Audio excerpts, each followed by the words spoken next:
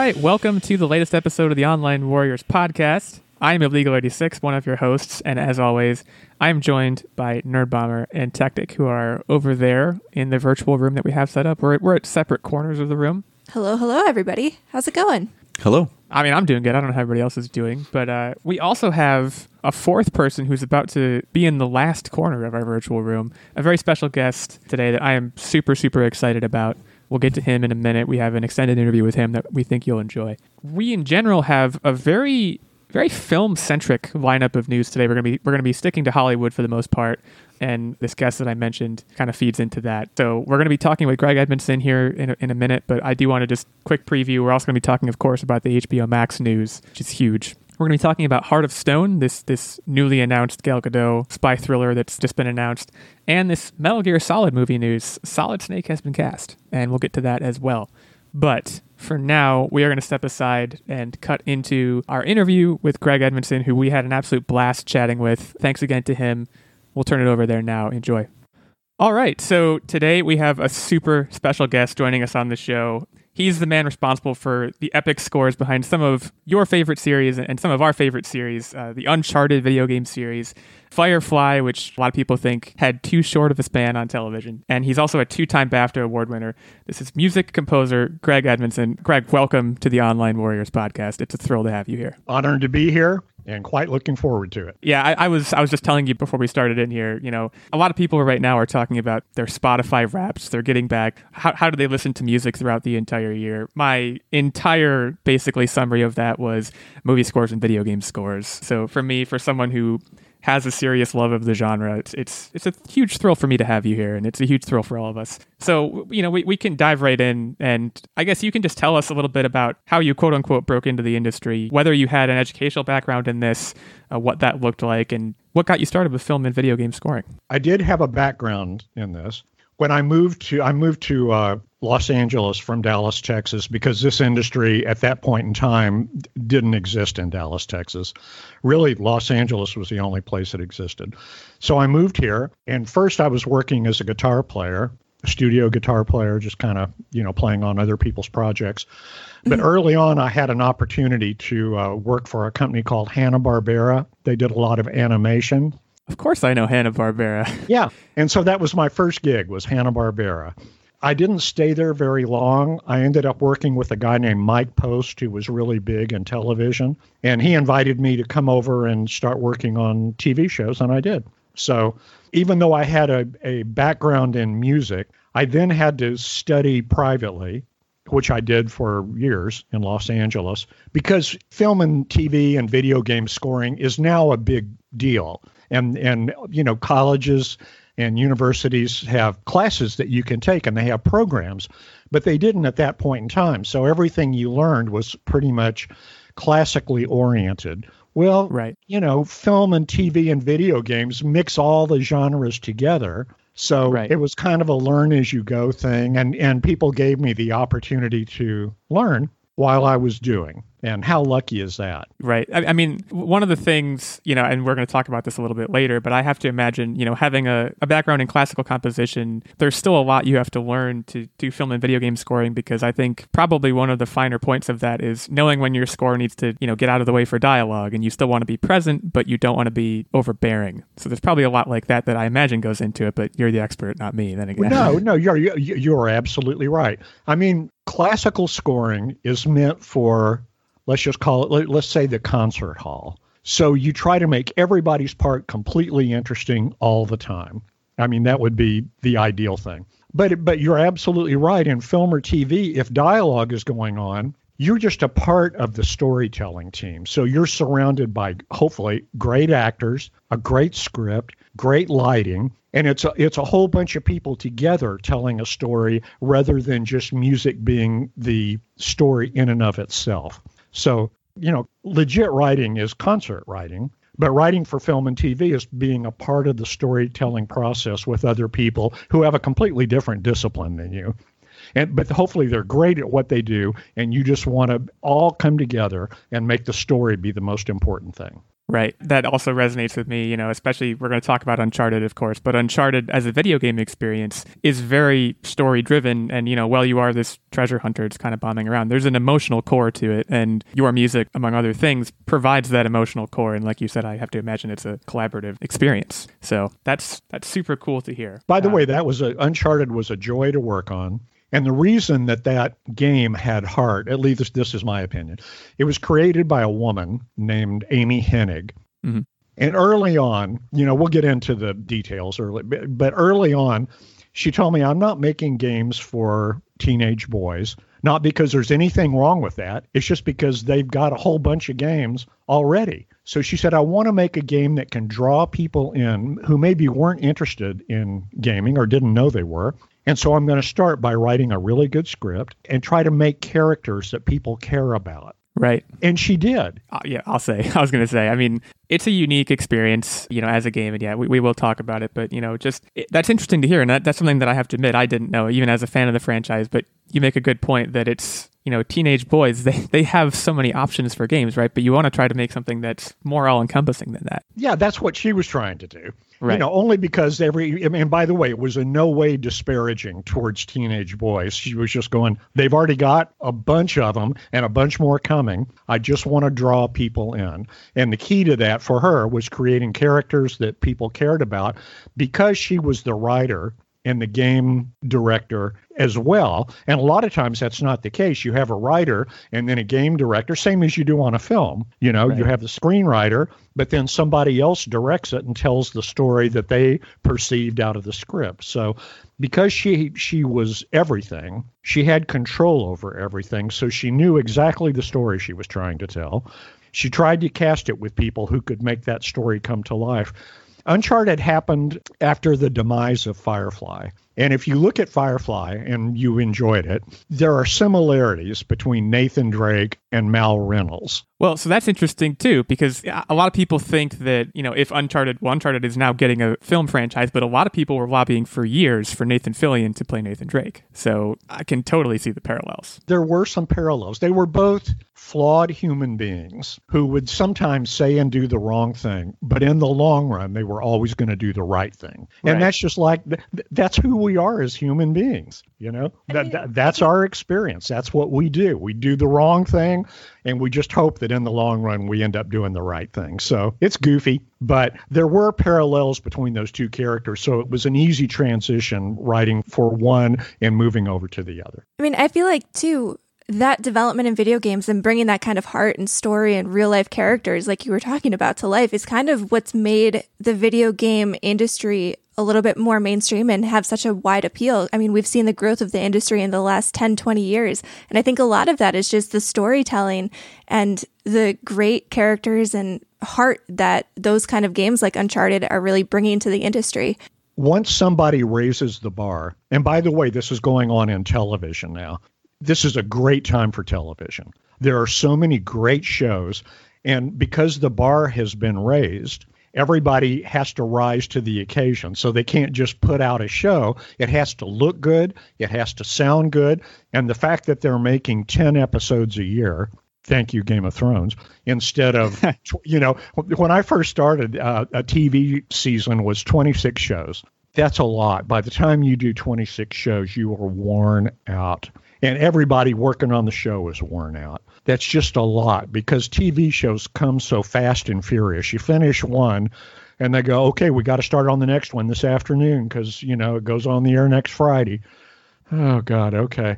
Now TV series are, at least on network TV, are about 22 episodes a year. But all the ones on Netflix and everywhere else are about 10 episodes a year. So it's great for writers. Instead of just having to crank it out and say, we got to make 22 shows, they go, let's make 10, but let's make every one of them really good. So that raises the bar. And the same thing has happened in video games. And Uncharted was a big part, I believe, of starting to raise that bar so that people were telling stories worth telling, stories that you could remember, and creating characters that people cared about. Once the bar gets raised, everybody else sees that, and they kind of go, well, we're going to have to do that in our next iteration or our next game. we're going to have to do that exact same thing. So the competition, and it's friendly competition, just makes it better for everybody. And the ultimate recipient is the person playing the game. The gamer is who everybody cares about. How can we make this experience great for them? So that's kind of how that happens. Right. I mean, yeah, I couldn't agree. You hear a lot, right, about like, we used to be playing Space Invaders where if there was a story, it was not really a story at all. And to see how far we've come, and I think I completely agree with you that Uncharted was a huge stepping stone there in that it became this. I mean, Uncharted has this like extremely cinematic quality, right? And again, you're contributing to that, and it's been so cool to see. And like you said, other people see that and see how successful that franchise has been, and said, okay, let's try and emulate that in terms of at least its best aspects, which is the storytelling quality. One question I had, I guess, in the course of some of the things you just said, in terms of TV, and we can use Firefly as a proxy or other projects you've worked on there, but when you are recording a score for an entire season's worth of television, do you do that all at once, or is it a weekly grind, much like I would imagine the writer's room is? For me, it's always been a weekly thing. You're not creating a library. You're literally just scoring every second of the show so that you can be emotionally there for every second of the show. There are some TV shows on cable where they create a library and then just toss the library in. It's not really effective scoring. Right. But it's putting music that at least all came from the same place into a show. In a perfect world, the composer wants to write music to the picture because, when there's something interesting going on, it moves and it shifts and you have to be there and the music has to move and shift with the story. So at least in my journey, everything has been you score every second of every show. Right. And that practice, I would imagine, starts, you get the script and you read it, or are you literally getting the cut of the show that doesn't have any music in it and they come to you and say, okay, we need scoring for this? It might be a little bit of both. It might be one or the other. Television is so crazy. Everything you said happens at the beginning of the season. And then after about episode 3, it doesn't happen anymore because everybody's just too busy. If they send you a script, you don't read it. If they send you a rough cut of the show, it doesn't matter because it's going to change. Right.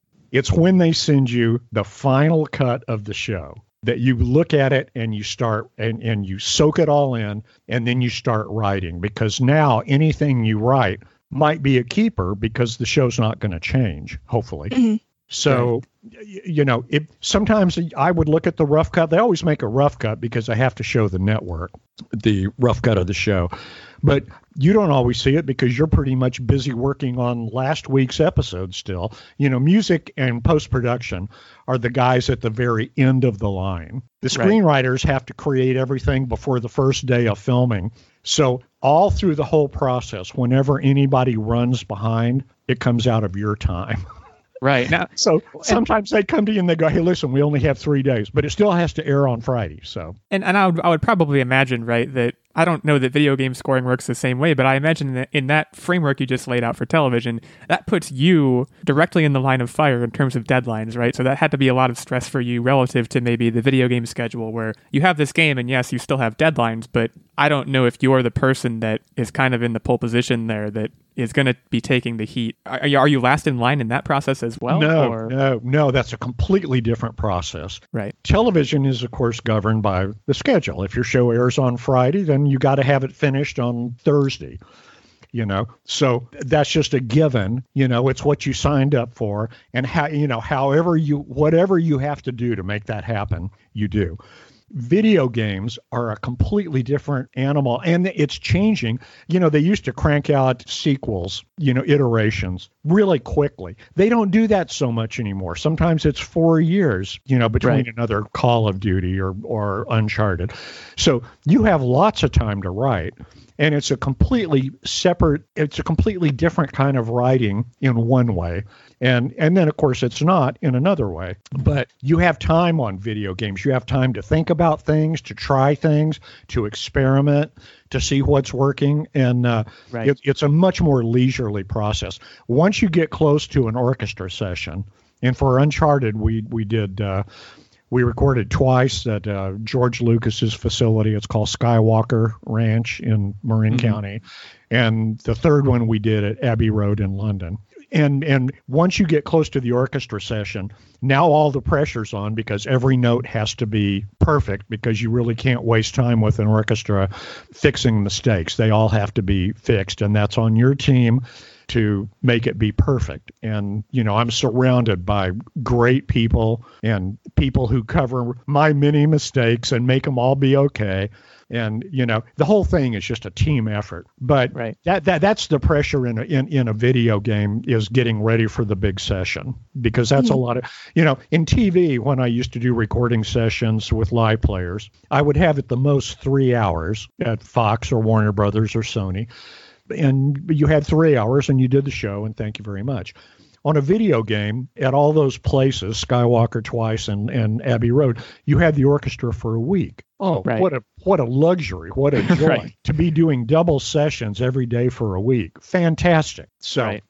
That's another difference. And that's why getting ready for a whole week of double sessions is a huge deal. That's a lot of prep. But before, until that, so let's crunch that into 3 or 4 weeks of a 4-year span. Well, there you go. That still leaves you 3 years plus of being able to think about things and do stuff and go back and look at it and see what you would change and, do all that kind of stuff. Mm-hmm. So it does not get easier schedule-wise than writing for video games. Film is like TV. It's a little more elongated because you don't have another one coming after. Right. But it's still everything that happens in the process that runs late each time out of your time. Mm-hmm. Right. And that's just the nature of the business, and that's how it works.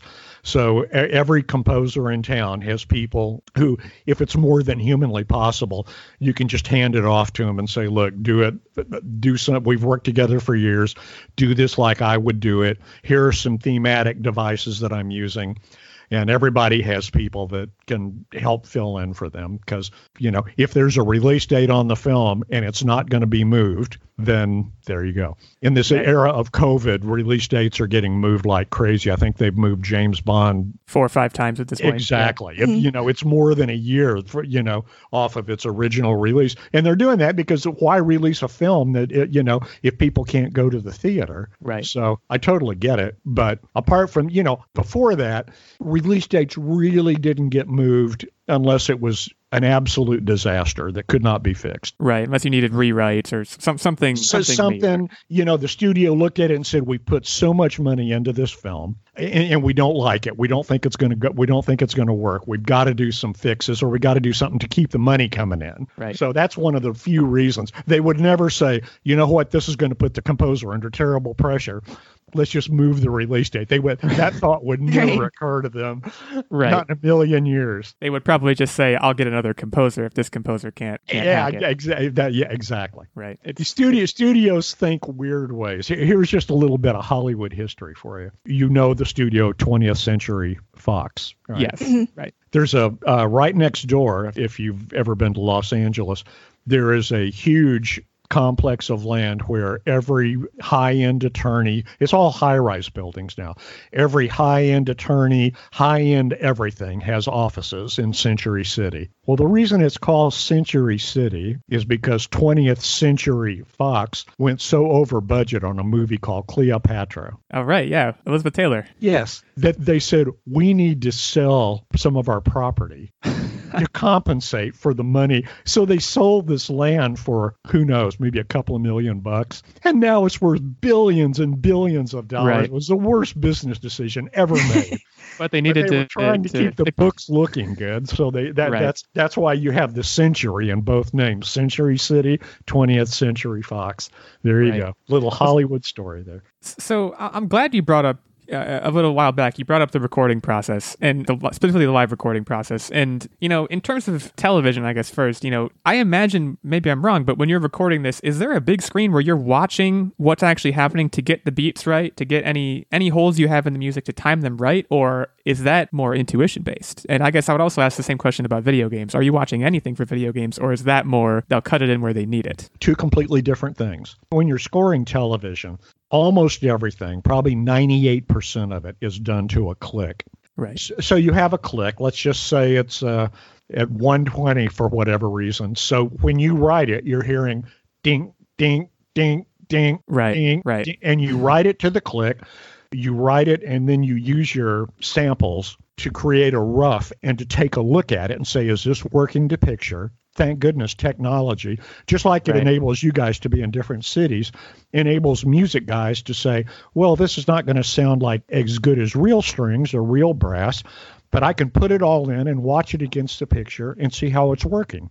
So you write it to a click. And when you go to the session, yes, you do see it on the big screen, but the timing is already set. Everything is already done. You record it to a click. The click is locked to picture. So it should be, unless something has gone wrong, exactly what you did. And that's how it goes exactly with the picture. Video games, what I saw mostly on Uncharted was little stick figures running around in a jungle. And, they would send you what they call concept art, which is what they think it might look like at the end. Right. But just like you're making changes, they make changes all the time. Right.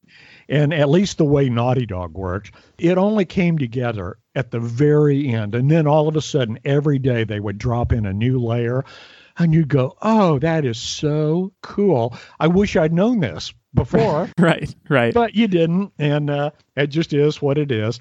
And because in video games, in TV, you do the music and it gets dropped in really quickly. Mm-hmm. In video games, you have to do the music and then leave months for putting the music into the game. Right. So you record, if you've got 4 years to do it, you may do the music sometime in year 3 so that you have all this time to put the music in. Because, in video games, your contract is usually for about 2 hours worth of music. But that 2 hours has to somehow fill up 10 to 14 hours of game time, depending on how someone plays. So sometimes they will separate, when you record, you will separate stuff. Like, I'll just give you an example. Say we're at Abbey Road and we have the strings and the brass all together in the same room. You rehearse the piece and then you say, okay, brass, everybody sit out and let's just record the low strings, the cello and the basses. So everybody knows what they're supposed to do, but you just record the cello and the basses. Right. Then you record the violas and the violins. Okay, thank you. Then you record maybe just the French horns, then maybe the trumpets. And when you put it all together, it sounds exactly like when you rehearsed it, hopefully. Right. But when they're putting the music into the game, they have ways of just starting off with, let's say, just the low strings, and then adding in other pieces so that it builds, but it's all of a piece, if that makes any sense. It makes perfect sense. And this is another thing that I was going to ask about is, there have been a lot of studies done and people often talk about, like, if you're working at an office or something and you want music on in the background, but you want to remain focused, that's one of the designing principles of video games, maybe even more so than movies, right? Because movies are this passive experience where you're watching it, but in video games, you're doing something and you want music, you want it for that emotional color and you want it to really immerse you, but you also don't want it to be too distracting. So I guess, maybe they're layering it based on that. Maybe in a certain section of the game, they want you really wired in, so they don't want the music to get in the way of that. But I guess a sub question would be, how much would you say that sort of thing influenced your work on with Uncharted and with Naughty Dog? This will be an elongated answer, but bear with me. One thing I did, when I first took Uncharted, I had never done a video game. I didn't have any experience in that. Did you play video games, though? No. Okay. Interesting. No. I mean, I do now, but I'm awful. I die every 5 minutes. We all die. It's okay. So I didn't, I was unsure of whether or not I should even take the gig because I wanted them to get what they deserved. But I went down to Santa Monica and met with Amy and met with them. And I really liked them.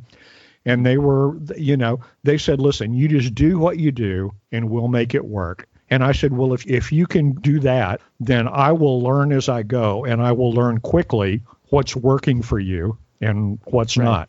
That one we had to do fairly quickly because they had waited really longer than you should to hire a composer and get working. Okay. So anyway, one thing I did that was not by design is just every piece I would write. So let's say I was writing a piece that was three and a half minutes long.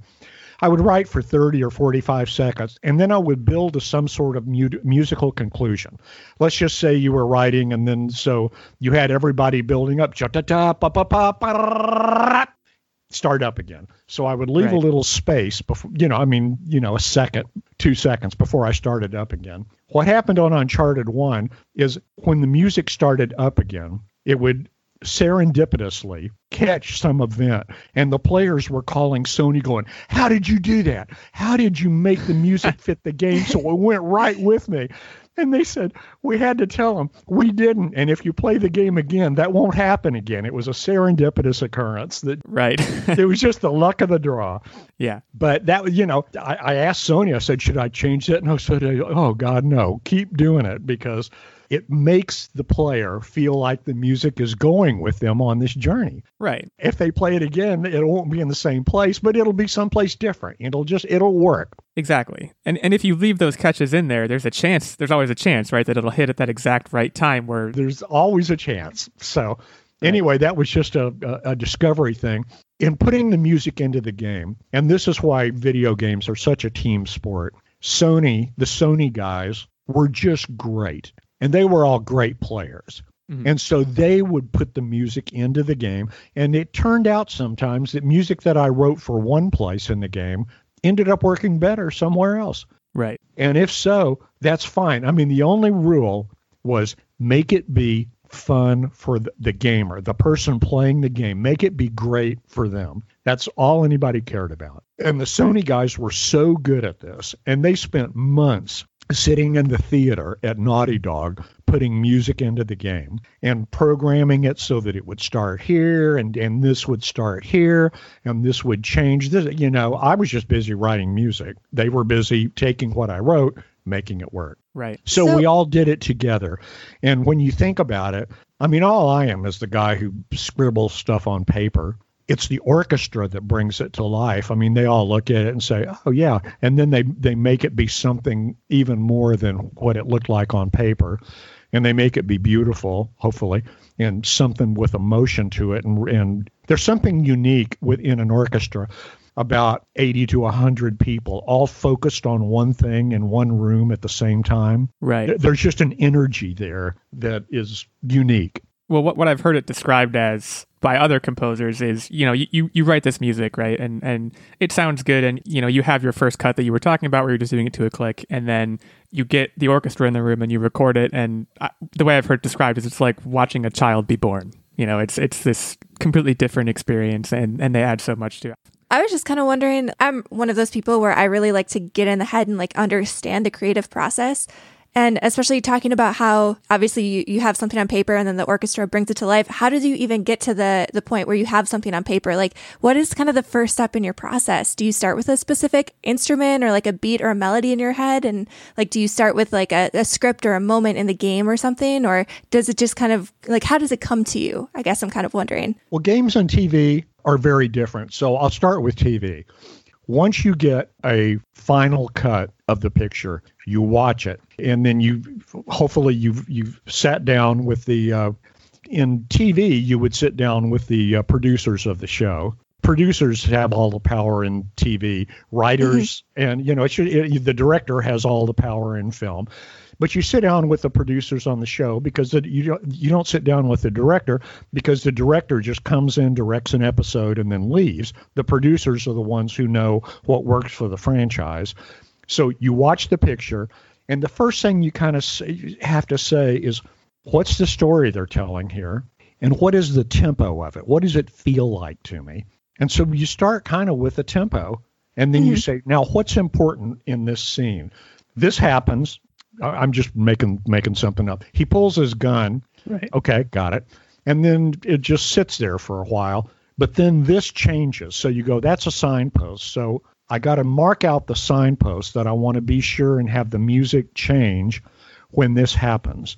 And then you just write music from point A to your signpost. And then you kind of go, now from this signpost to the next one, it has changed. See, that's why scoring a scene specifically is going to play one way that you can never do with library music when you just created a bunch of music, because you're not going to catch any of those things. It's not reactive. Yeah. Yeah, no, you're not going to catch any of it. In other words, you just have music that just kind of flows underneath, and there you go. But if it's really scored, then the music's going to go with the thing. You don't want to catch too much. You just want to catch the really important parts. And it doesn't have to be a big change. Maybe just another instrument comes in. Maybe it goes to high strings. Maybe low strings come in. A lot of possibilities. And that's how you would score to TV. In a video game, you have freedom that you don't have in TV, because when you're writing the music, there is no dialogue really. Mm-hmm. You know, I mean, let's just say you're doing some of the platform things that happen in video games, running, jumping, whatever. All I ever had from Nathan, not Nathan Fillion, but Nathan Drake. Yeah. Was right. Right. grunts and I'm tired. That kind of stuff.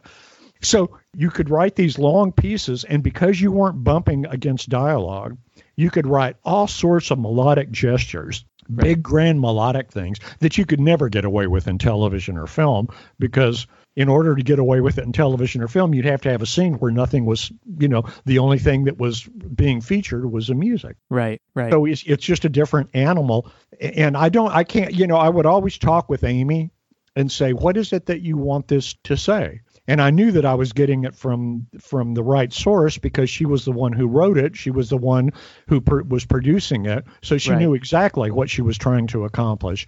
And she gave me insight. And then I was free just to write. So kind of honing in on Uncharted, obviously like that developed into a franchise. When you signed on for the game, did you know that it was going to turn into a franchise? Did you think it was just like a single game? And when it did turn into a franchise, how did you kind of bring a fresh perspective to each game while still kind of maintaining the same undercurrents of the series and the tone of the games, I guess? Well, we knew what the thematic device was, but one of the things that was fun about Uncharted is they were always in a different environment, at least in the 3 that I did. Right. And in number 4. I mean, I've seen number 4. The first one was in a jungle. So the sounds in a jungle are kind of closed in, a little claustrophobic, because you're inside something. You're inside a jungle. It had lots of ethnic flutes, and it was not big in a cinematic way because that wasn't what you were looking at. You were looking at something closed in. Right. The second one was Tibet, Mongolia, completely different animal. Starts off in a completely different way. Wide open cinematic panoramas, wide open as far as the eye could see in any direction. Even his hanging off the train, which by the way got reproduced in Fast and Furious, I think. Was it Fast and Furious? I can't remember. I know what movie you're reaching for, but I can't think of it either. Yeah, the scene was recreated. Yeah, exactly. And by the way, no reason not to. It was a thrilling scene. Oh, it was an unbelievable start to that game. I'll never forget the start of that. It was a fantastic start. So you look at where you are in the jungle. I got to use lots of cool ethnic flutes, and I love doing that. But in the second one, we got to use all these Tibetan temple horns and all this stuff that was. I love ethnic instruments. I kind of got into that. Joss Whedon got me into that on Firefly, where you would take ethnic instruments and just mix them in with, let's just call it a Western style orchestra. His reasoning was different. His reasoning was, in his post-apocalyptic world, all the cultures were thrown together. Right. And right. You could use Chinese vocals. And by the way, they used Chinese, because he couldn't use curse words on television. Right. Yeah. He just said, what is it in Chinese? Say that. Right. Oh, yeah. They also did that with some of the text on the ships, too. Yeah. So it sounds like a lot of it's coming out in instrumentation. But I guess to break it down to the theme in Uncharted that everybody knows, right? The French horn driven, the main theme of the game, which persisted through obviously all 4 of them. I guess, is there a story that you remember coming up with that? Did that just kind of come to you? Was it inspired by another piece of music? Because that's the thing that everybody knows, right? It's a huge deal. I'll tell you the actual truth on this. This will be disappointing. I wrote that piece just because, number one, they gave me the freedom just to write anything. Right. I didn't write it with any place specifically in mind. Amy and Naughty Dog and Sony, in their graciousness to me, said, let's just record everything you write. We have no idea how it's all going to fit together, but let's just record it. So we recorded what people know as Nate's theme. We had no idea where to use it in the game. We couldn't figure out where. Wow, so you didn't know that was the title. See, that's, first of all, it's not a disappointing answer at all. That's a fascinating answer. So it's the absolute truth. And then all of a sudden somebody said, we've got this thing when the game first boots up and we don't have any music for that. Why don't we toss that in there and see how it works? Tossed it in and they loved it. Yeah, it became iconic. It did. Remember I talked about serendipitous occurrences? Right. This was one for us. I wrote another piece in the second game. There's a character named Schaefer, and he dies. And I wrote this kind of emotional piece of music using the erhu, which is kind of this primitive Chinese violin. Mm-hmm. And Karen Hahn came and played it. She's the star of the erhu. She works for John Williams and everybody else. If you need an erhu, Karen is the one you call. And it was just a real emotional piece. But we didn't have a place for it. And Sony called me one day. At the end of the games, after they've done the gameplay, they do what they call the cinematics or cutscenes, which are more like scoring film or television because you have dialogue and it goes from point A to point B, and the player's not in control there. So that's something that the player needs to watch because it forwards the story to the next gameplay. And Jonathan said, you know what, we're going to need a piece of music for when Schaefer dies. And I watched it, and I said, that piece of music we can't find a place for? Put it in there. Right. And it just fit. Mic drop. Yeah. It just fit. And that was just another thing that was just an occurrence. And it's just one of the joys of letting, people saying, if you were inspired enough to write this, then let's just record it. And even if we can't find a place for it, we'll just have a good version of it. But you hate to do that because you want all the money that you spend to go into the game. Right. Right. And we never came away with something that we didn't use somewhere in the game. So that's one of the tricks of you have to book the orchestra when you're working for a week. You have to book them for a certain amount of time. What you don't want to do is leave music on the stand, which means you didn't get everything done. Right. That's a problem. But you also don't want to get finished early and say, well, we don't have any more music and, they're already paid through Friday. You want to try and time it so just about the time you get done, you go, we got 10 minutes left. Well, that's really hard to plan for that. I was going to say that has to be incredibly difficult to do. You plan for it as best you can. You try to keep an eye on where you are in the process, and then you just try to make it work out. You try to adjust as you go and say, boy, we're falling behind. Let's do a couple of music pieces that we probably don't even have to rehearse. If the players will just read it, it'll be fine. And then you do that, and the players can always just read it right on the spot. They're so utterly amazing. It's just, what a joy to work with great players. What an absolute joy. So you try to keep track of it and make it work out, but, it is tricky. Yeah. Well, so I want to talk about Firefly a little bit. We talked about Uncharted a lot. Firefly, its whole shtick, right, is it's a space western. And that comes through perhaps more than anywhere, in the music. The instrumentation, and you already talked about it, it's a blend of a lot of different cultures, but I would say predominantly it's a mix of this orchestral sci-fi thing, and you have this Western instrumentation in it as well. So was that a design constraint that you were given from the top? Did Joss Whedon say to you, because it sounds like you've spoken to Joss Whedon, which by the way, blows my mind. We're talking to someone who talked to Joss Whedon, but was that kind of the main direction you got, or was it more of just, we're blending every culture we can together in what you're going to do here? No. Early on, again, before a show starts, everybody talks about what it should be. And you have time. Once a show starts, nobody has really much time to talk about anything because you're just in the throes of production, which takes everybody's time. I'll tell you in a little bit how I got hired on that gig. It's a crazy story. But Joss did say, he said, when we're in space, the last thing I want is French horns going, ba-ba, ba-ba, Right. Because Star Trek, has already got that completely covered. He wanted the mold to be broken. Well, yeah, let's do something different. Let's do fiddle and dobro and, use colors, because the story we were telling was not about the grandeur of space. It was about these 9 people, this little ragtag group of guys surviving in the midst of this crazy universe. Right. And so it was a smaller story, but that was a story that mattered. was a smaller story. Joss didn't think of it as a Western as much as he thought of it this way. It was a post-apocalyptic world where everything was governed by your resources. And it goes back even to the history of our country. If you were staking a claim in Missouri, then your life was completely different than if you were a Rockefeller living in New York and money was no object. Two completely different things. And that's why in Joss's world, you could have laser guns or pistols like in the Old West.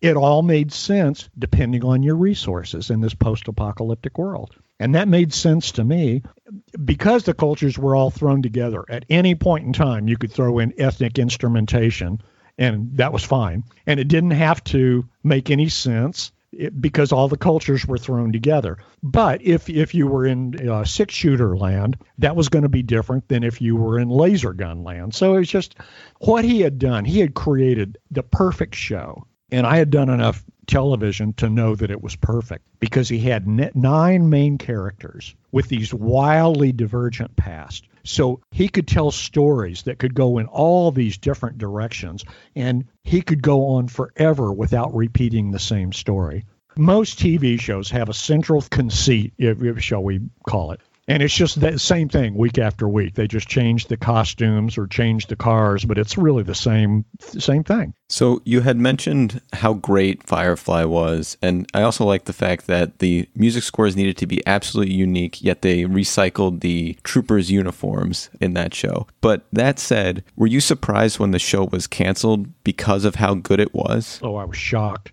In fact, I cried like a child. I mean, it's, a lot of people, and I tend to agree, and I'm guessing you do. I mean, people think it was ahead of its time. I mean, also, if I remember correctly, the network aired episodes out of order, which you're setting it up to fail at that point. It just, I mean, if I was you, I would. Fox was truly the bad guy in this situation. It seems that way.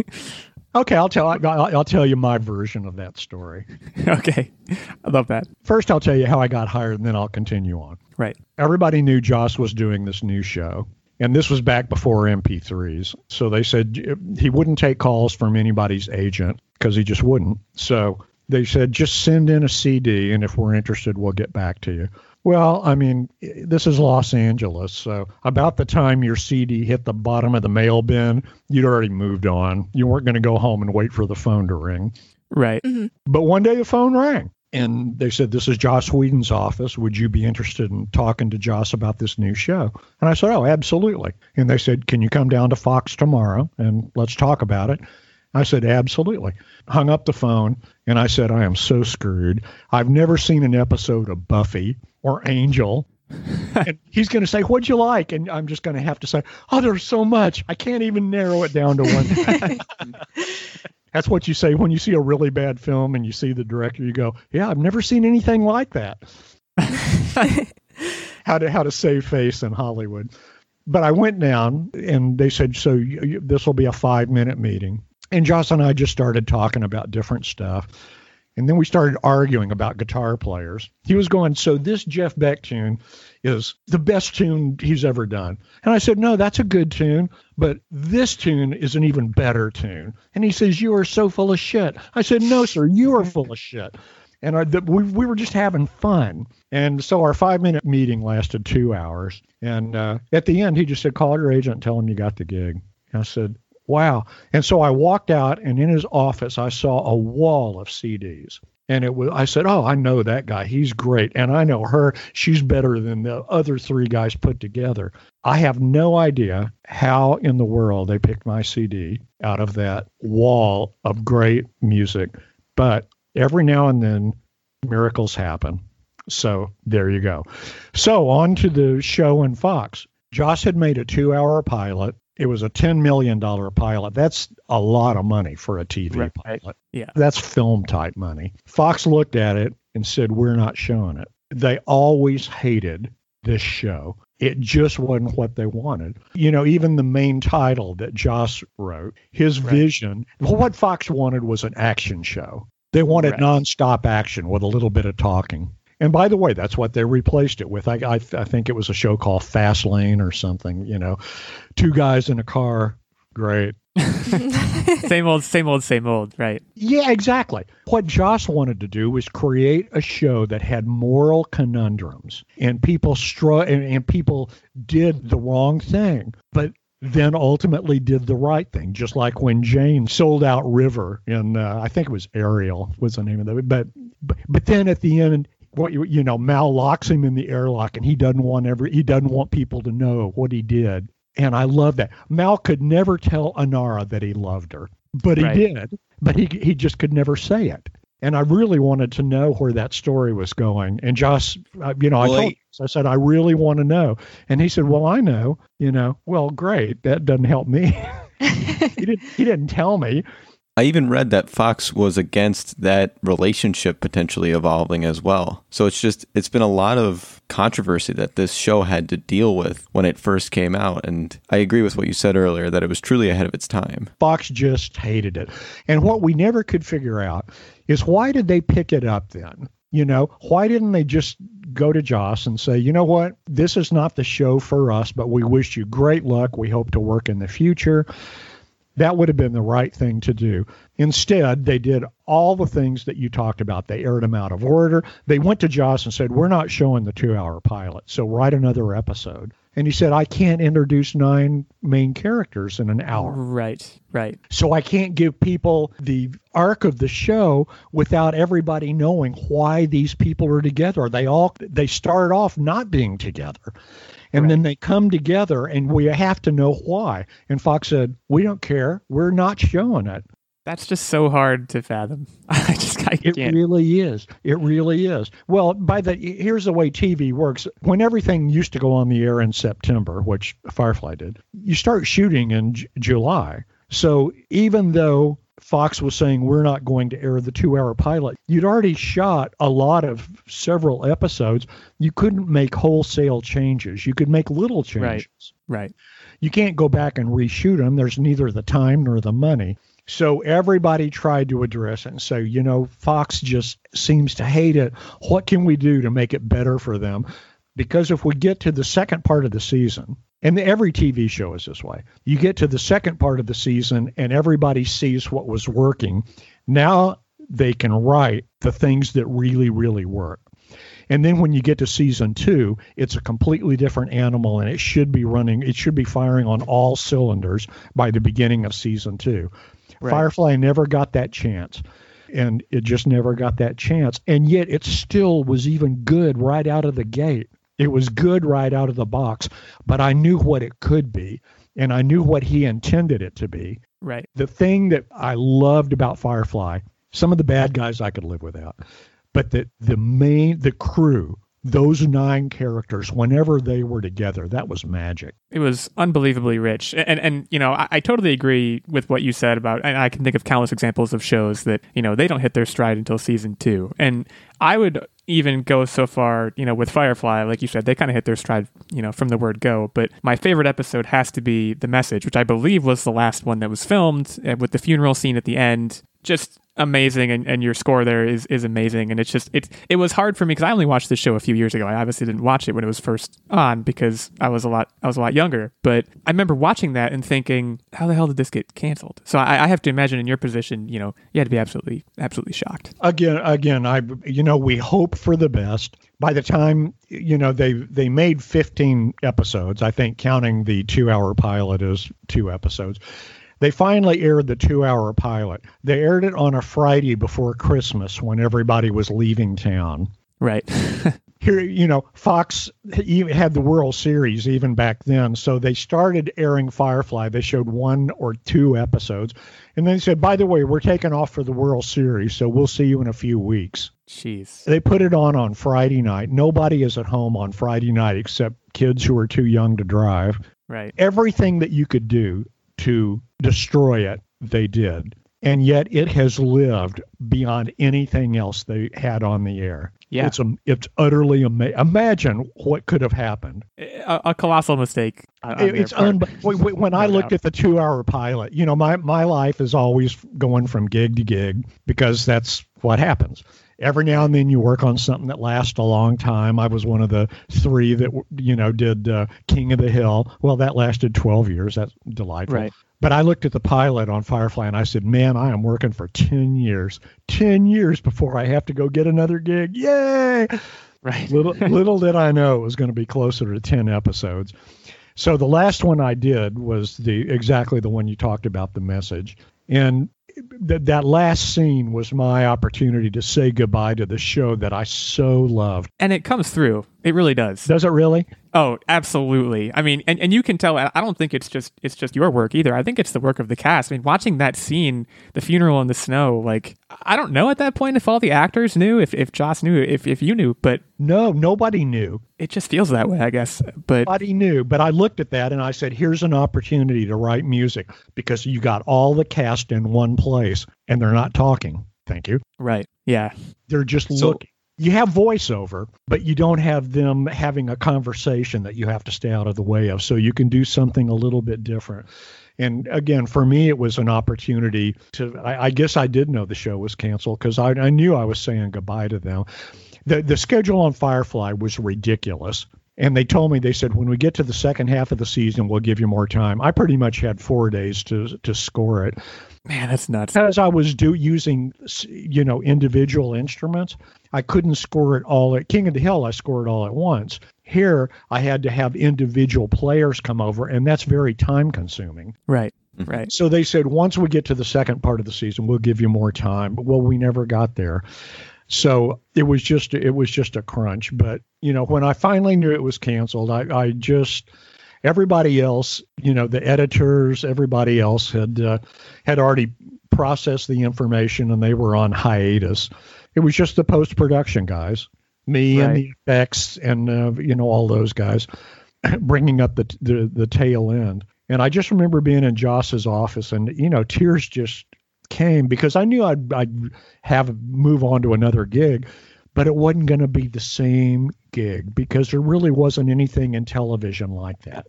Right. Yeah, absolutely. And it wasn't going to be the same gig. Joss was beyond the tear phase and he was just pissed. Yeah, I can imagine. And rightly so. If that's just how that worked out, but it was a goofy thing, and Fox just hated it from the beginning. And there's a weird thing in TV. You get promoted even if you fail utterly, and that's just a TV thing. I don't know if you remember, there was a show called Married with Children. Yeah. Oh yeah, of course. Yeah, Christina Applegate. I forget what the name of it was. It Kelly? Was that her name? I can't remember in the show. But she gets invited to a stupid party where everybody's supposed to invite the stupidest person they know. So Bud shows up and he says, Kelly, this is a stupid party. They invited you because you're stupid. And she says, no, that can't be true. And he said, it's true. So she taps on the shoulder of the guy in front of her. She says, what do you do for a living? And he said, I'm a television executive. And she said, it's true. So anyway, the people who destroyed Firefly went on to bigger and better careers, so they got rewarded for their destruction. It's the Dilbert principle at work. It is. Here's the way they reason it. They go, well, yeah, they failed, but at least they know how to run a studio. Right. Into the ground. Yeah, I get it. But anyway, you need to promote them so that they're at a level where they can't ruin anything anymore. If only such a thing were possible. But right. It's a goofy world, but you know what? I'm thrilled that I was a part of that, and what a wonderful thing to be a part of. But both of those franchises have had a shelf life beyond the ordinary. I would rather do a project that I really believe in than to do 7 others that I don't. And both of those have been great for me. And I'm thrilled and honored to have been a part of them. So we've already talked about some really incredible franchises, but if you can work on absolutely anything, what's your dream project, past or future, that you could score or rescore? That's impossible. I wouldn't want to rescore anything. And I like 1,000 different things for 1,000 different reasons. Mm. Anything that is a great story, well told, is fun for me. There are some films that I think are just almost perfect. One of them would be Shawshank Redemption. Love Shawshank Redemption. Me too. And, usually when people do voiceover, it's because they didn't know how to tell their story, so the story's unclear. and they go, we better do a voiceover so people know what's going on. But Morgan Freeman's was completely different. Mm-hmm. And Yeah. Shawshank Andy was, Dufresne. that was almost the perfect film. So I wouldn't want to redo it because it was almost perfect. Yeah, Thomas Newman did a really good job. But I would love to do something of that quality and be part of that. You know, there's so many things that I like for different reasons. You know, I used to start off liking certain composers. Now I like a gazillion composers for a gazillion different reasons. It's all just, you know, the certain guy on the certain project. Stylistically, they can all be different. But being part of the storytelling, we're all storytellers. And being part of the storytelling process with people who are just as good at what they do as you hope to be at what you do, and just bringing it all together, making something bigger than the sum of its parts. That's what I love to do, and that's what I would love to do in the future. So speaking of the future, is there anything that you're working on now that you can tell us about? You know, there's one thing that I can't tell you about because they have non-disclosure agreements. Mm-hmm. But this is kind of a slow time, and you know, Hollywood has brought Yeah. COVID has kind of slowed this process down to a crawl. So it'll be interesting to see if and when we get back up to running. I kind of don't think, because the rules right now for filming are very, very stringent if you're filming in Los Angeles. Mhm. And some companies are even going out of the United States. The only other big place to really work is Georgia. Yeah. But some people are going to Europe, you know, to Prague and places like that to film, because then you're not bound necessarily by SAG-AFTRA rules. But those are really, really stringent about how many people can be on the set, how many people can be in the scene, such that really good actors kind of go, I don't know if we can make good product with these kind of rules. You know, it's hard enough to make good product anyway. Right. But to have these rules, so I don't know when we're going to get back to when you can just, you know, if we have a vaccine, that'd be delightful, you know, so we can just get back to filming for the sake of filming, being bound only by the story, not by all the rules that are put on top of all that. So it'll be interesting to see. I kind of don't see it coming as a point in time, more as a process where you begin to see things getting better and finally you just realize we're back to where we were. Maybe 2022, I don't know. But anyway, project-wise, that's what I would like to do. So I've got one that I'm working on, you know, and we'll see what happens with that. But Well, we're excited to see whatever that is when we can finally talk about it and hear more of your work. Because, I mean, obviously, we've been talking for an hour and everything that you've worked on so far, I mean, has just been absolutely incredible. So I'm sure any future projects, you will bring that same level of just passion and amazing composing skills to whatever it is that you're working on. I really hope to find one in the future. And, you know, you build on everything. Everything you did teaches you. I have yet to do a project, even something I didn't get paid for, where I didn't learn something. Mm-hmm. So the whole idea is you just want to continue to bring everything that you learn and then put it on the table for somebody else. And then at some point, I guess at some point you die, you know.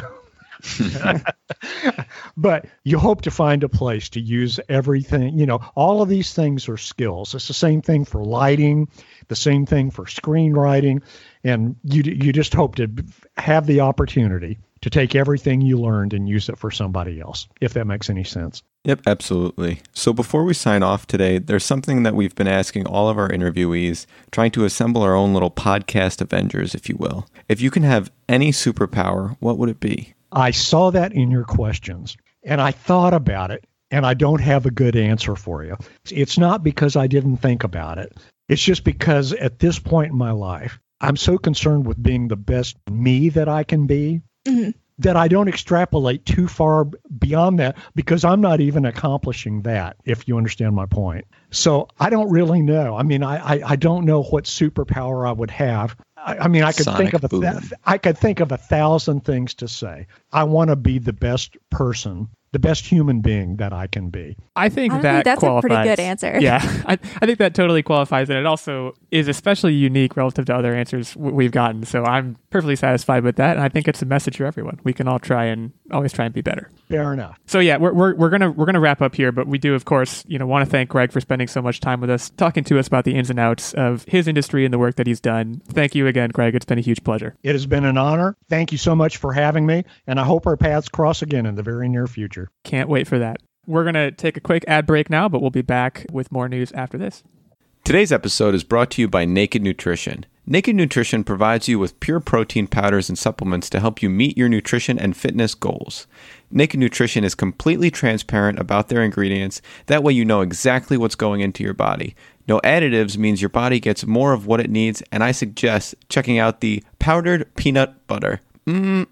Delicious. Right now, you can get 10% off your first purchase at nakednutrition.com by using code POD. That's 10% off using the code POD for first-time customers.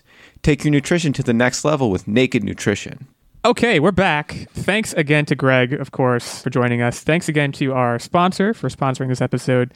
And now we're going to talk a little bit about our Patreon support. First of all, some big news. We have a new Patreon subscriber today. Bearded Buddha gets his first week shout out. Thanks so much to you, Bearded Buddha, for helping us by supporting the show. And of course, we also would be remiss if we did not shout out our fantastic Patreon producer, Mr. Ben Jeckness. Ben, thanks again for all that you've done for the show. You joined us a couple weeks ago, and you've been a stalwart supporter of the show pretty much since the word go, so we thank you so much. As a Patreon producer, Ben supports us at the highest level of our Patreon support tree. He is a knight, and as a result, he gets his Patreon shout-out in every episode. He gets input into our weekly game segment. Unfortunately, there will not be a weekly game segment this week, but we'll be back with that next week, of course. And he also gets access to our monthly secret segment and vlog. There is also a Squire level of support, which gets you access to the monthly secret segment and vlog. And of course, the lowly page, which gives you access to the monthly secret segment. So if you want more details on that, you can head over to patreon.com/onlinewarriorspodcast. Thanks again to Ben, and thanks again to Bearded Buddha. And now we can hop into our news for the week. And of course, the big news here is the HBO Max announcement. Now, of course, we talked, I think it was last week, about how Wonder Woman is going straight to HBO Max alongside a debut in theaters. So basically, they're releasing concurrently. Well, HBO Max has since announced, or I guess Warner Brothers has since announced, that their entire 2021 lineup of movies is going to be released in the same format, essentially. It's basically simultaneous releases in theaters and on HBO Max, where they will be available for the first month of their release. Now, there are some huge movies here. Like, this is a huge deal. You have Tom and Jerry, you have Godzilla vs. Kong, Space Jam: A New Legacy, Dune, The Matrix 4, Suicide Squad. I think also on the slate right now is Sherlock Holmes 3. I suspect that'll be pushed back, but that's a personal big deal for me. I mean, this is nuts. So, I guess we can have a general discussion about what this could mean for already struggling theaters, what this could mean for us, whether this signals a new release format that might stick beyond the time of COVID, and whether we think other streaming companies will follow suit. I mean, Nerd Bomber, do you see Disney Plus maybe picking this up and running with it? Because that was something that I think we talked about last week, and a lot of people are talking about with this Wonder Woman news. People are wondering if they're going to do the same thing for Black Widow. I mean, I guess it's kind of weird because Disney, obviously they've shown that they're not afraid to premiere movies on Disney Plus. I mean, we've seen Mulan come to the platform, but that had an extra premiere fee. And the thing that's setting HBO Max apart here is that anybody who's a subscriber, you don't have to pay extra. All of this stuff is just available and rolled in. And I know they are premiering Soul on Christmas Day as well, but that seemed more like a one-time thing. They were trying to do like a goodwill thing for people on Christmas. And right. This is the entire 2021 slate of WB movies. And you listed off so many big titles here.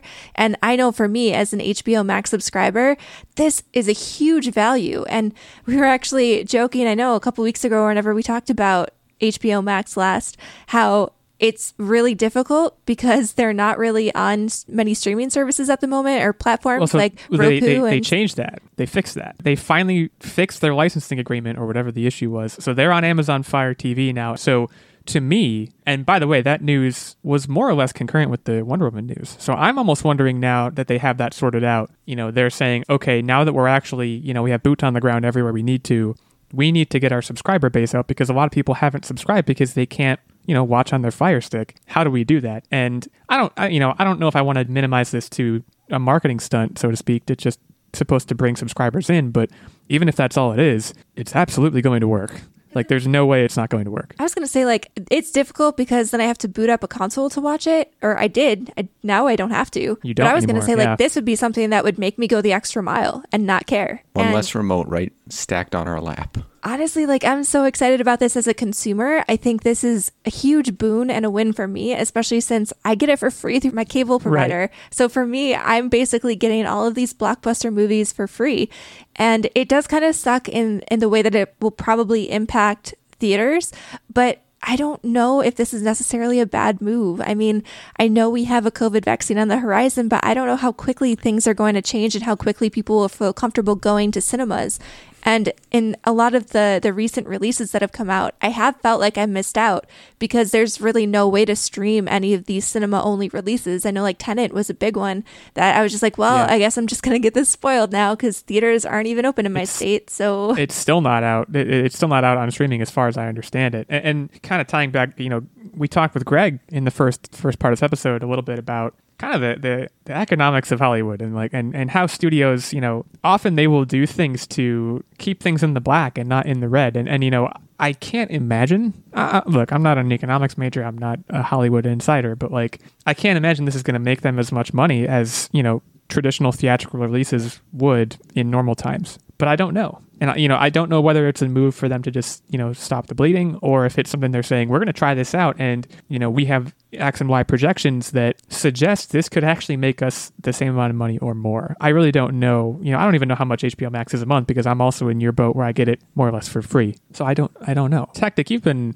quiet over there. I mean, I it's hard to discuss in the sense that, like, I think we all think this is an amazing move, but like, do you see it as something that could be successful for Warner Brothers? So in my opinion, this is the only move. Warner Brothers is obviously taking a hit with COVID, and even if we get a vaccine on the near horizon, it's going to be a while before people are just comfortable going to the movie theaters again. And since they already own HBO, this allows them to maximize their profitability, keep the Hollywood steam train rolling, and also potentially bring in more money in that streaming revenue side. And this is where I'm going to go into diversing their portfolio, because this now makes them much bigger competitors in the Netflix, Hulu, Disney Plus streaming game. Well, it's all, with all these streaming companies, I have to imagine they're just fighting over pieces of one pie, right? And I would have to imagine Disney Plus, Netflix already has their piece of the pie pretty carved out. They come out with free movies all the time, and not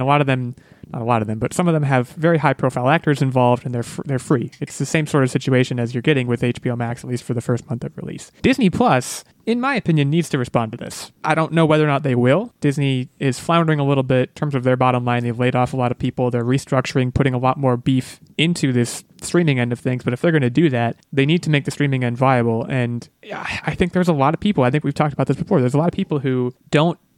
When we first talked about Disney Plus coming out, we talked about all the content they would have on it. They have all the Disney movies. They have Star Wars. They have Pixar. They have Marvel. Like, it seems like it's a no-brainer, right? Yeah, but and then yet, every content that they release, they put some kind of a dollar sign to it. Well, and yet, I mean, I think it's frustrating that the only new content on there that I think a lot of people are interested in is The Mandalorian, which, by the way, amazing Mandalorian again this week. But hey, Godmothered came out. That was cute. Not a I have not watched blockbuster it by yet. any means, but I mean, it was something. But my point is, that's exactly the way you're saying it. Like, it's something other than The Mandalorian. Disney Plus needs to get out of that rut. And in fairness to them, pre-COVID, they had ways they were planning on doing that. They had WandaVision, they had Falcon and Winter Soldier, and they still have those things, but they've been delayed. They need something that's already in the can to give people a reason to keep subscribing, because again, I don't know the numbers, but I have to imagine their subscriber base dropped off after a lot of people ended their free years that they initially got through various means. I just don't know if Mandalorian is enough to keep people around. So I think Disney Plus, maybe not the entire 2021 slate. I mean, this is a huge move by HBO Max, but like giving people Black Widow for free, harboring more goodwill than just on Christmas, we're going to give you Soul. And by the way, is Soul even being given for free? I don't actually know that it is. Yeah, it is. It's included with all Disney Plus memberships. Okay, well, that's a good first step, but it needs to go beyond that. And again, I don't know that it has to be all of their products, but I do think Black Widow at this point would be a very logical step, in the sense that Wonder Woman was a step for HBO Max. This might also be a response in the sense that they put out the Wonder Woman news, and everyone seized on that and was like, oh, awesome. And for all we know, in the past week, this week gap between the two announcements being made, maybe their subscriber base jumped through the roof because people saw it and thought, okay, I'm going to subscribe now. I wonder if some of the reason why Disney is so resistant to the idea, and maybe they're not resistant, maybe they have it in the plans and we just don't know about it yet. But I mean, this decision by WB got huge blowback, especially from the leadership at AMC. I know they basically denounced this entire plan and said that it was going to be cutting into the survivability factor of theaters moving forward. And we've already obviously seen theaters get hit really super hard by COVID. But this kind of leads the question to you guys. What do you think the future of the theater industry is? Because obviously we see more things, and if this is successful, like this might be extended past 2021. This might be a viable option for movie releases moving forward if they can figure out the profitability factor here.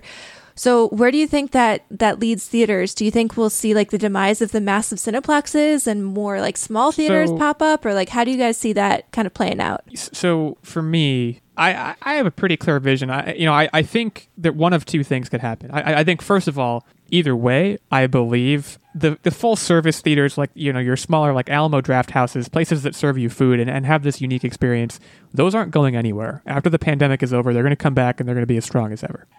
Outside of that, I think one of two things will happen. I think your AMCs, your Regals, they'll die, I think is one possibility. And as a theater goer, it makes me sad, but, I also have a girlfriend who was thrilled by the HBO Max news. She doesn't like going to theaters because she has a bad back, so she can just lay on the couch. It's better for her.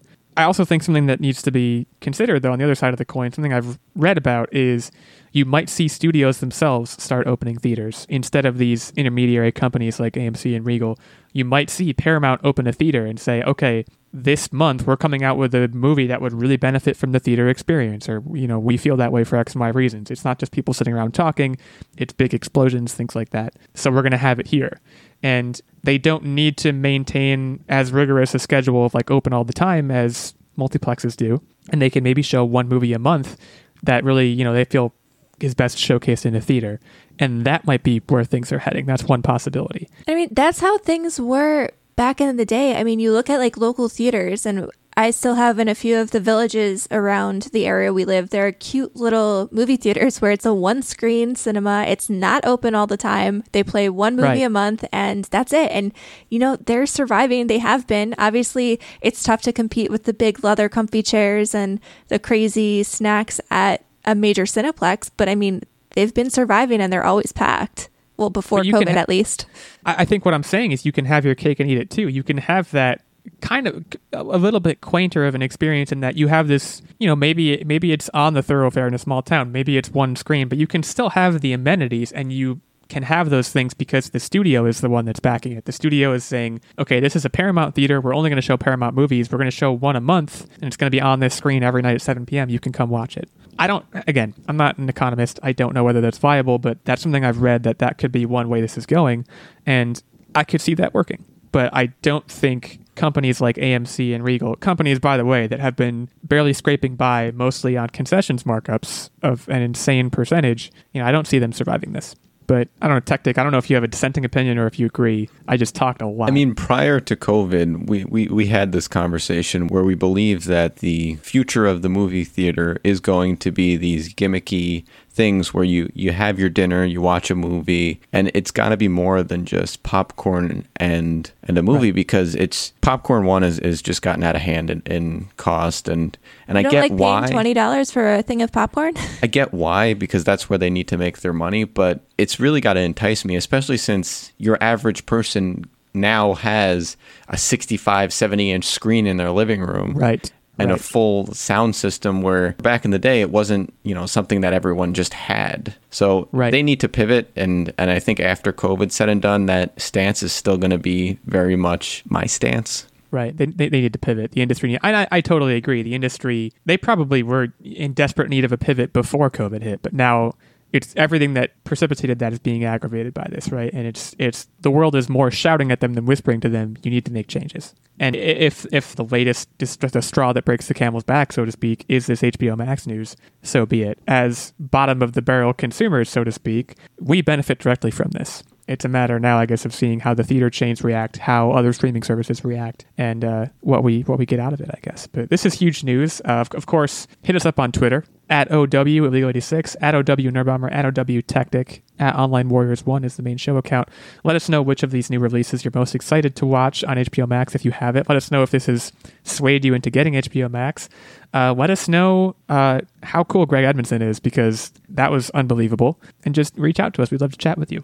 Right now, we're going to move into our next piece of news. Again, sticking to movies.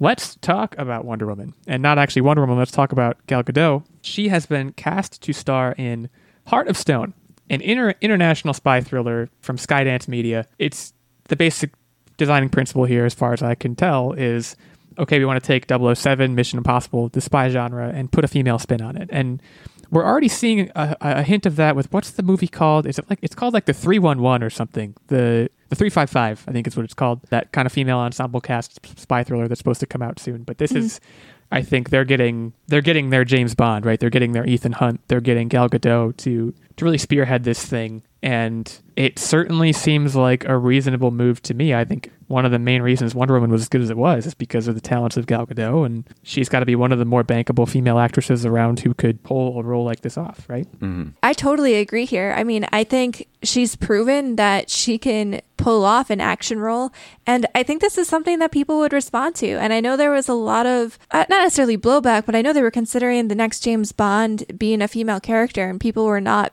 very receptive to that idea because it's already been a well-established character. So people were like, why don't you just make a new character that is a female spy that we can rally behind? And I think this is potentially that.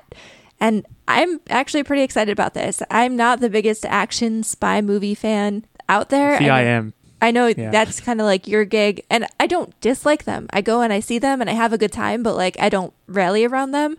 But I've really enjoyed everything that Gal Gadot has been in so far, so I think this could be a really entertaining spin on the spy genre. Yeah, I mean, for me, the high water mark is not as much 007 as it is Mission Impossible. Like, Fallout was my favorite movie of that year. I think it was 2018 that came out, but I can't actually remember. My favorite movie of that year, it just, again, raised the bar on the spy experience as a whole. If they can take a movie, a spy thriller, and put a female protagonist as talented as Gal Gadot there, and hit that high watermark or raise it further, I mean, again, it just signals good times for all of us. And as long as it has the quick reaction and adjusting to every situation, and especially gadgets, you guys know I'm sold. Right. You need gadgets. You need big set pieces. You need exotic locations. And when I say exotic locations, I don't mean like jungles. I mean like Mission Impossible Fallout was actually filmed. The script was written based on they scouted locations before they wrote the script. They found a place that they were like, this would be a cool place for a chase scene,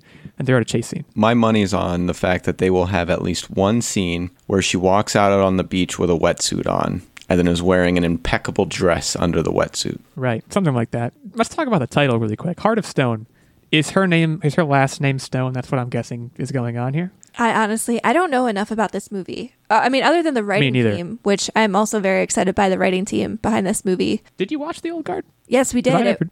Okay. The Old Guard was good. It could have been better. I think it was hamstrung by the Netflix effect that we've talked about a lot. Yeah.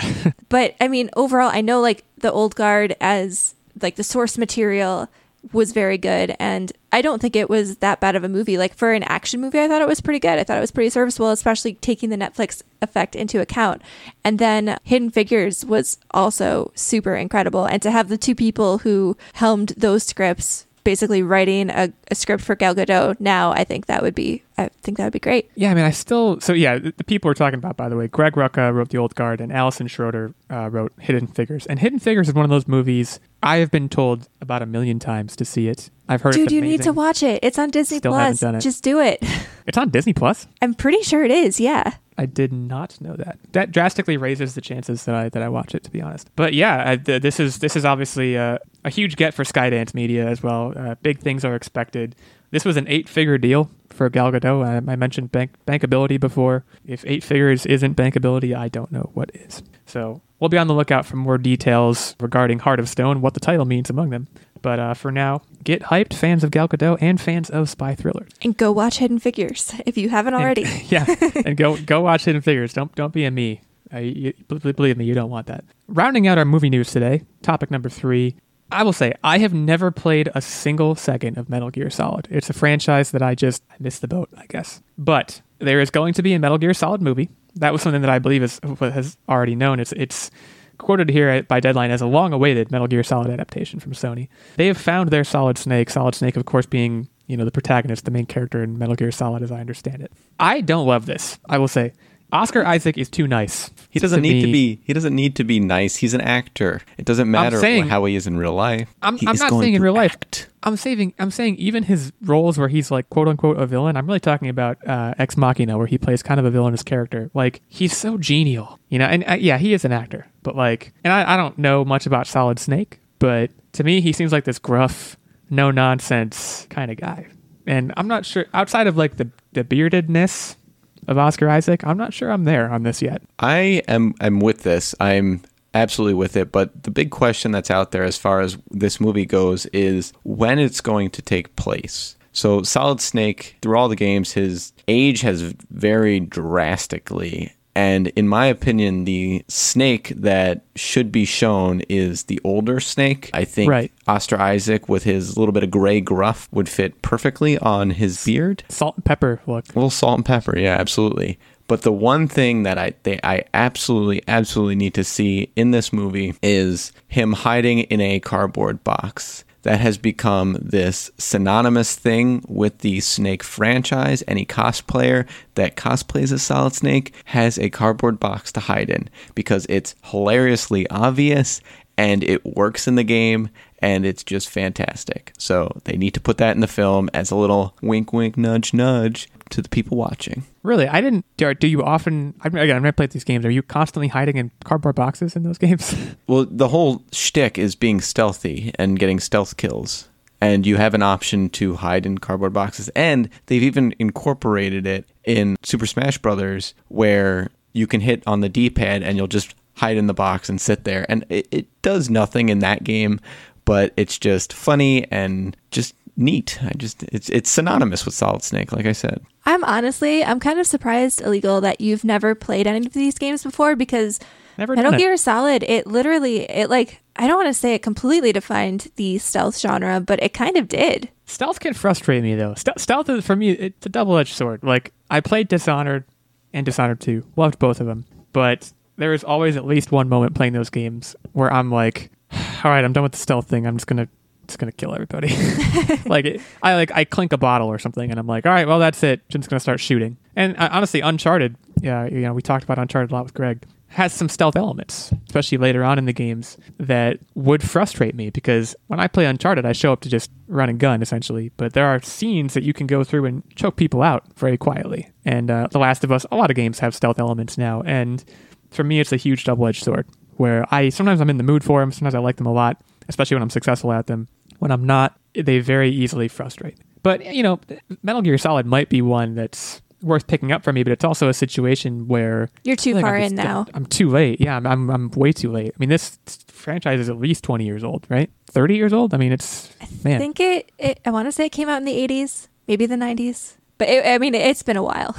1998. I just looked it up. So it's 22 years old. I might be a little bit late on that. I think he is a good fit, though. I mean, there was that interview, and a lot of the news sites that I read this on, he did an interview for Triple Frontier, which was another Netflix original movie a while back. And when specifically asked what role he would want to do, this is the role that he said. He called it out specifically. He wanted to play Snake in a Metal Gear movie adaptation. So I have to think he's got some love for the franchise. Otherwise, you wouldn't say that in an interview. And I mean, even just looking at Triple Frontier, I mean, it's a very militaristic type movie. So I feel like he could fall into the role easily and kind of shed that nice guy persona that you see. Never watched Triple Frontier. Did you? Another Netflix original effect. Okay, yeah, fair enough. Say no more. I certainly like Oscar Isaac. I hope he succeeds. I think it's interesting. I wonder if the reason he's getting this role is someone somewhere picked up on that and thought, if he wants to do it, he'd be a great get for us. Let's go get him. That's the news for the Metal Gear Solid adaptation right now. Oscar Isaac set to star as Solid Snake. So, again, hit us up on Twitter. Let us know what you think of that casting. Whether you think it's a good fit, whether it's a bad one, whether, I don't know, somehow it's neither. You tell us. But that rounds out our news for today. We are going to, as I mentioned before, forego the game segment, but we can do a quick round here. What have we been up to in the past week? What's currently got us going, and take it from there. So Tactic, start us off, kick us off here. What do you got for us this week? So Nerd Bomber and I picked up a co-op game to play together called Haven, and the co-op's kind of janky. You're sharing one screen, and you're kind of working together on picking all the dialogue options. Like, you can't pick different dialogue options. You got to agree on everything. But it really kind of plays out just like a cutesy story between this couple on a different planet, just trying to get by and repair their spaceship. And I gotta say, pretty darn chill. It's relaxing. It's something to do with a friend, preferably your significant other, because there's some like romance, I guess. It focuses on their relationship a lot. And some sticky moments. And I mean that both literally and figuratively. The dialogue's kind of awkward and quirky. But it's enjoyable and entertaining, and the world is extensive, and there's a lot of cute animals you can pet. That's my quick review. I'm sure Nerd Bomber loves that latter aspect. I pet every animal, because there's an aspect, basically you escaped from whatever planet you came from because there was like a matchmaker ordeal thing, and you're trying to basically run away to be together. That's the gist of the game. But there's like this material that you collect that converts all of the animals on this new planet into Flow. into bad guys. So you have to like cure them of their ailment, and then they become friendly little creatures you can pet. And I pet every single one. You can bet on that. All right. Quite the mini review. On my end, I don't have much to shout out this week. I haven't started a new game yet. I do want to shout out a movie that I watched on incidentally a Netflix original last night called Let It Snow. I mentioned Dash and Lily on this podcast. I don't know what it is. Christmassy teenage rom-coms have really just been hitting me right in the feel zone lately. I've just really been feeling it, and this was no exception. So this movie is based on a book. It's actually a compilation of short stories by a number of authors. The one you'll recognize is John Green. Of course, he's the one that has done Fault in Our Stars, Paper Towns, all of those. It's a very, they're all seniors in high school. They all kind of convene at this Christmas party, and along the way, various things happen to them. They fall in love. They have issues falling in love. It's very love-centric. But I was a big fan of it. It's very, again, it's very similar to Dash and Lily. It's effortless viewing. You show up if you want to feel good, and you will feel good. I promise you that. So yeah, shout out to that movie. A++ if that's what you're into. We'll round it out with Nerd Bomber. So I have two quick things. The first one is I finished the Call of Duty Black Ops Cold War campaign, and I'd like to walk back my early review of it last week and say that it definitely did get better as I played, and I was shocked at the fact that they have multiple endings. It's not a completely linear story. There is a very pivotal moment that you can choose, basically, and it affects the ending, and the side missions kind of impact the ending monologue, if you will. But it had a big twisty thing that I don't want to spoil, but there was something twisty that made me appreciate the game a lot more than I thought I would. So it ended up being really good at the end of it. But as I mentioned earlier, we also watched Godmothered, which is a new Disney Plus movie. It came out, I want to say yesterday. And we're recording this over the weekend, so it came out on the 4th. And it was cute. It was everything that I was hoping to get. I didn't want a serious movie. Like you said, so I watched Let It Snow last year, and I agree it was very good. And that's the kind of movie that I'm looking for right now. Like, I just want something light and something effortless. Yeah. I just want to say it's a Christmas movie like Die Hard's a Christmas movie. It's only tangentially connected. Yeah. Yeah, it's like It's set at Christmas, but not necessarily a Christmas movie. Honestly, Let It Snow is the same way, right? I mean, it happens to be taking place on Christmas. But anyways, go on. But like it was very cute, very good message at the end. I think it was aimed more at adults, which was kind of nice. Like, kids obviously can watch it. There was really nothing over, I would say, like PG-13 maybe at the most. Nothing too risque. Yeah, nothing risque at all. But it was just about like realizing what you have and being grateful for what you have and learning to be happy again, kind of thing. So it was good. I thought it was cute. There were some funny moments, and I liked it. I mean, like I said, it's not like 100%, but like if you want a effortless, lightweight, happy Christmassy type movie, tangentially Christmassy. Yes, tangentially Christmas. I would say watch it. Yeah, like a Hallmark Christmas movie, right? Exactly. It's a basic romance that, well, I mean, I don't know what Godmothered is, but again, Let It Snow was a basic romance that just happens to project onto Christmas somewhat nicely, and it demands very little from you. So totally in the same boat with you on that. So that brings us, again, foregoing the quiz today, that brings us to the bottom of the episode here. We want to thank, again, Greg Edmondson for being here and for chatting with us for as long as he did and giving us so much insight into the industry he works in, into the projects he's worked on. Again, it was a milestone for us as podcasters, milestone for me as a huge score enthusiast, so we want to thank him again. Thanks again, of course, to our supporters, and thanks to all of you for listening. Hopefully you got something out of this. Hopefully we can have you back next week and next month and next year, because we have no plans on stopping. If you liked what you heard, or if you didn't, you can head over to Apple Podcasts and leave us a review there. And as I mentioned, you can also hit us up on Twitter, yell at me about having never played Metal Gear Solid, etc., etc. So yeah, that brings us to the end here. We're going to keep rolling through December towards Christmas, and we won't be heading anywhere. So we'll talk at y'all next week. Have a good one.